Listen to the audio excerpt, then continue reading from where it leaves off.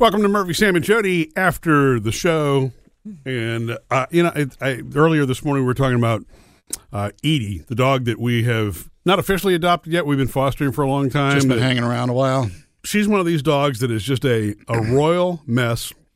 You almost feel sorry for her, but you love her anyway. She stinks. She always feel sorry for her, sloppy. Actually. I mean, yeah, right. She just, but no matter what, we love her. And I'm surprised at how attached I've actually become to this dog just because she's sweet. Maybe it's part of it's because she attached to me, or maybe it's because I realized that she needs that. She is a dog that is just she's lost. Yeah. She's lost in this world. And when she attached herself to Murphy right away, it was so sweet. And I thought she's gonna get it. We're gonna end up adopting her because when we have a dog that's that problematic, with the smell and the won't, kennel up, and she's awkward and weird, and she licks when you don't want her to lick, and all of that.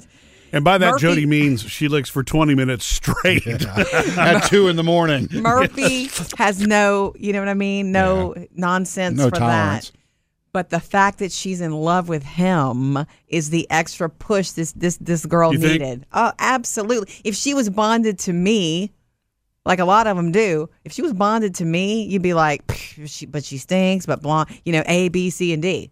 Yeah. But the fact that it's so sweet, too, because when Murphy's standing in the kitchen and she comes over, she leans into him. Aww. And it's like you can hear little butterflies and hearts and flowers coming out of her head like, oh, he's mine. He's mine. And now, I've seen her leaning into others at times, too. I mean, she loves love. She loves you especially. But she does. But, I mean, do you do something special that makes her go gaga? Like treats or... I think she needed a strong male lead for some reason. His energy. Dogs are all about energy. Cesar Millan taught us that. I'm about energy. A certain person's energy is something that I'm either attracted to or I want to get away from. And she loves and needs his energy, which is assertive. So she feels like, oh, okay, she's definitely an omega. She's not an alpha in any way.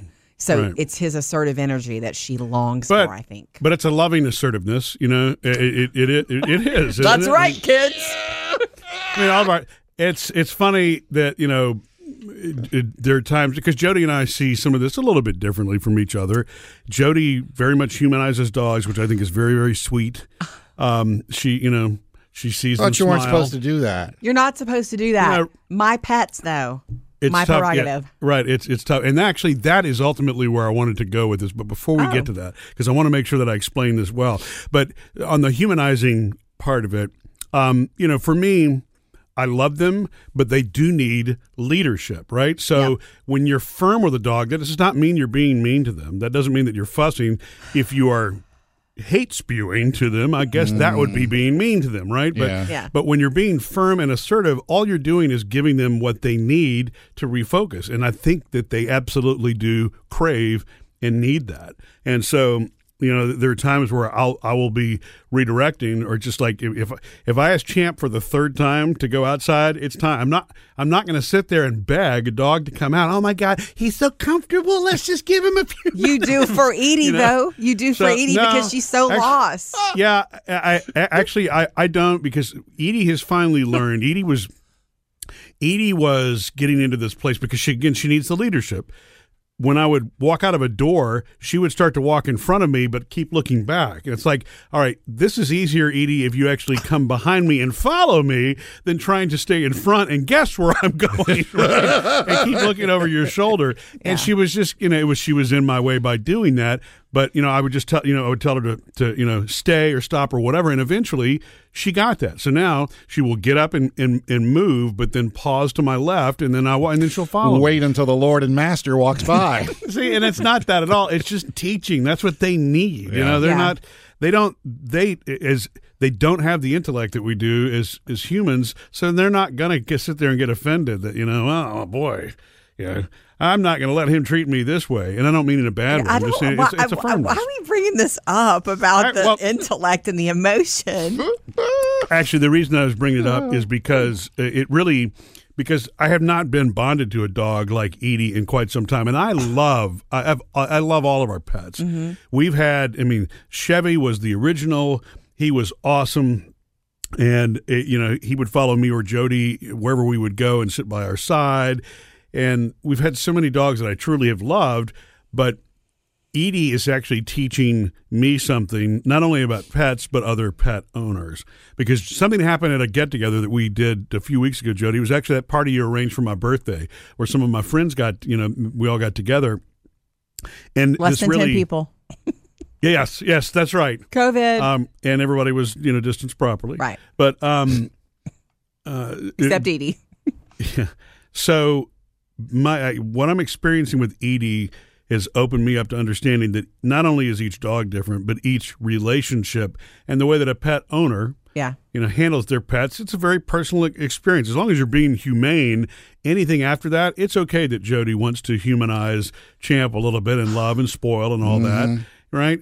And Jody and I have always, this is where I'm going with this. Jody and I have always enjoyed having a pack because, and maybe this is selfish, but when one does pass, because they all do age, it's easy to keep things going because you continue to want to have other dogs, give them happy homes, right, and not feel that deep sense of loss that can happen when you only have one pet. I never thought of it that's not the reason I want a pack. I just want all the dogs. Yeah. Well, for me, I just see that as the side benefit because it is. Look, and again, it's a personal thing. The reason I'm bringing this up is because our friends, Steve and Gina, lost their pet that they had for many, many years, and that was their one dog. They did. They loved him. And he's been gone for a couple of months now. And when Gina was talking about him the other night, she was tearing up. And so does Steve, and they cannot move on yet. Yeah. And it's a very personal thing. And my inclination was to say, well, just why don't get you go ahead? one. Right. And you want one? We got a few. Everybody grieves differently, and you can't do you can't do that. I guess you could suggest it when the timing is right, but you just have to respect that each person's going to handle it differently. Yes, it breaks my heart when you'll hear people say, I can't do it again. I can't have another dog or pet or whatever kind of pet because I'm too hurt. I can't go through that again. But you need to do it because there's too many animals that need a home, and you do it in honor of that other dog that you lost. You can't, you can't not do it because you're going to get hurt. You're going to get hurt in every relationship. I'm a one dog owner. That's because Gus can't get along with anybody, right? Well, I blame it on Gus, but like you. I don't know where he got it. But yeah, I honestly, I feel that once Gus does pass, and he's only 7 right now, that I'm going to have to wait a little while. Sure. I don't think I'm never going to have a dog again because I enjoy dogs so much. Right, you do. Yeah. So I will. It's just I don't know if right away it'll be, It'll feel like you're doing something wrong. It'll feel like betraying him, maybe. Yeah, and I need to still get over him and remember him for what he was and blah. Right, that's blah, a human blah, blah, blah, blah, instinct. But I'm going to get another dog at some point. Good, rescue one. Yeah, I love it. Yeah, they all mean something. What I love about having more than one is their personalities are also different. It jumps out at you when you have multiple dogs and you see how they're all so different. And between fostering the 40 plus whatever that we have over the years, and thankfully we're sensible now, and our personal pack is no bigger than 3 dogs at the moment. Yeah, you have pretty low. Based on the packs you've had over the years, this is a weird. We've pack. had 5 and 6 dogs at one time. We've decided, but it seems like on sanity. In the past, your packs have had a theme. I don't know. It just seems like it's disjointed right now. Boxers, and then but now it's just like 3 random dogs. Mm-hmm. These 3 dogs, they're like friends in a neighborhood. It's like your childhood friends in the neighborhood when you grew up, right? Everybody loved to hang out, but nobody was together constantly. But when you came together, you had a good time. That's what these 3 dogs will do. It's really interesting when I feed them. You'll see Sparky, who's such a tiny thing, and we've not had a tiny dog in a long, long time. He's hysterical. And I love bigger dogs, and nothing against the smaller ones, but he is hilarious. And it took him a little bit because he came from a one-owner household, basically, with not a lot of interaction. And so once you give them that, they really evolve and they change, and the size doesn't matter. Well, that sounds funny to say. Really? So, yeah, he will play. He and Champ, when you see them play together, it's hysterical because of the size difference. But they're good to each other. They're gentle. So this particular pack, will hang together when you put them together, and they all get along fine. But they're not, I guess, bonded the way that some of our previous packs have been. They don't sleep together, lean on each other, lick each other. They're just they're you again. Yeah. So it's fun. But I do. I mean, I love that and appreciate it. And I guess really, to me, at the end of the day, what jumped out to me is my relationship with Edie, who's this lost dog that I never expected to be connected to, has taught me a different kind of patience and viewpoint.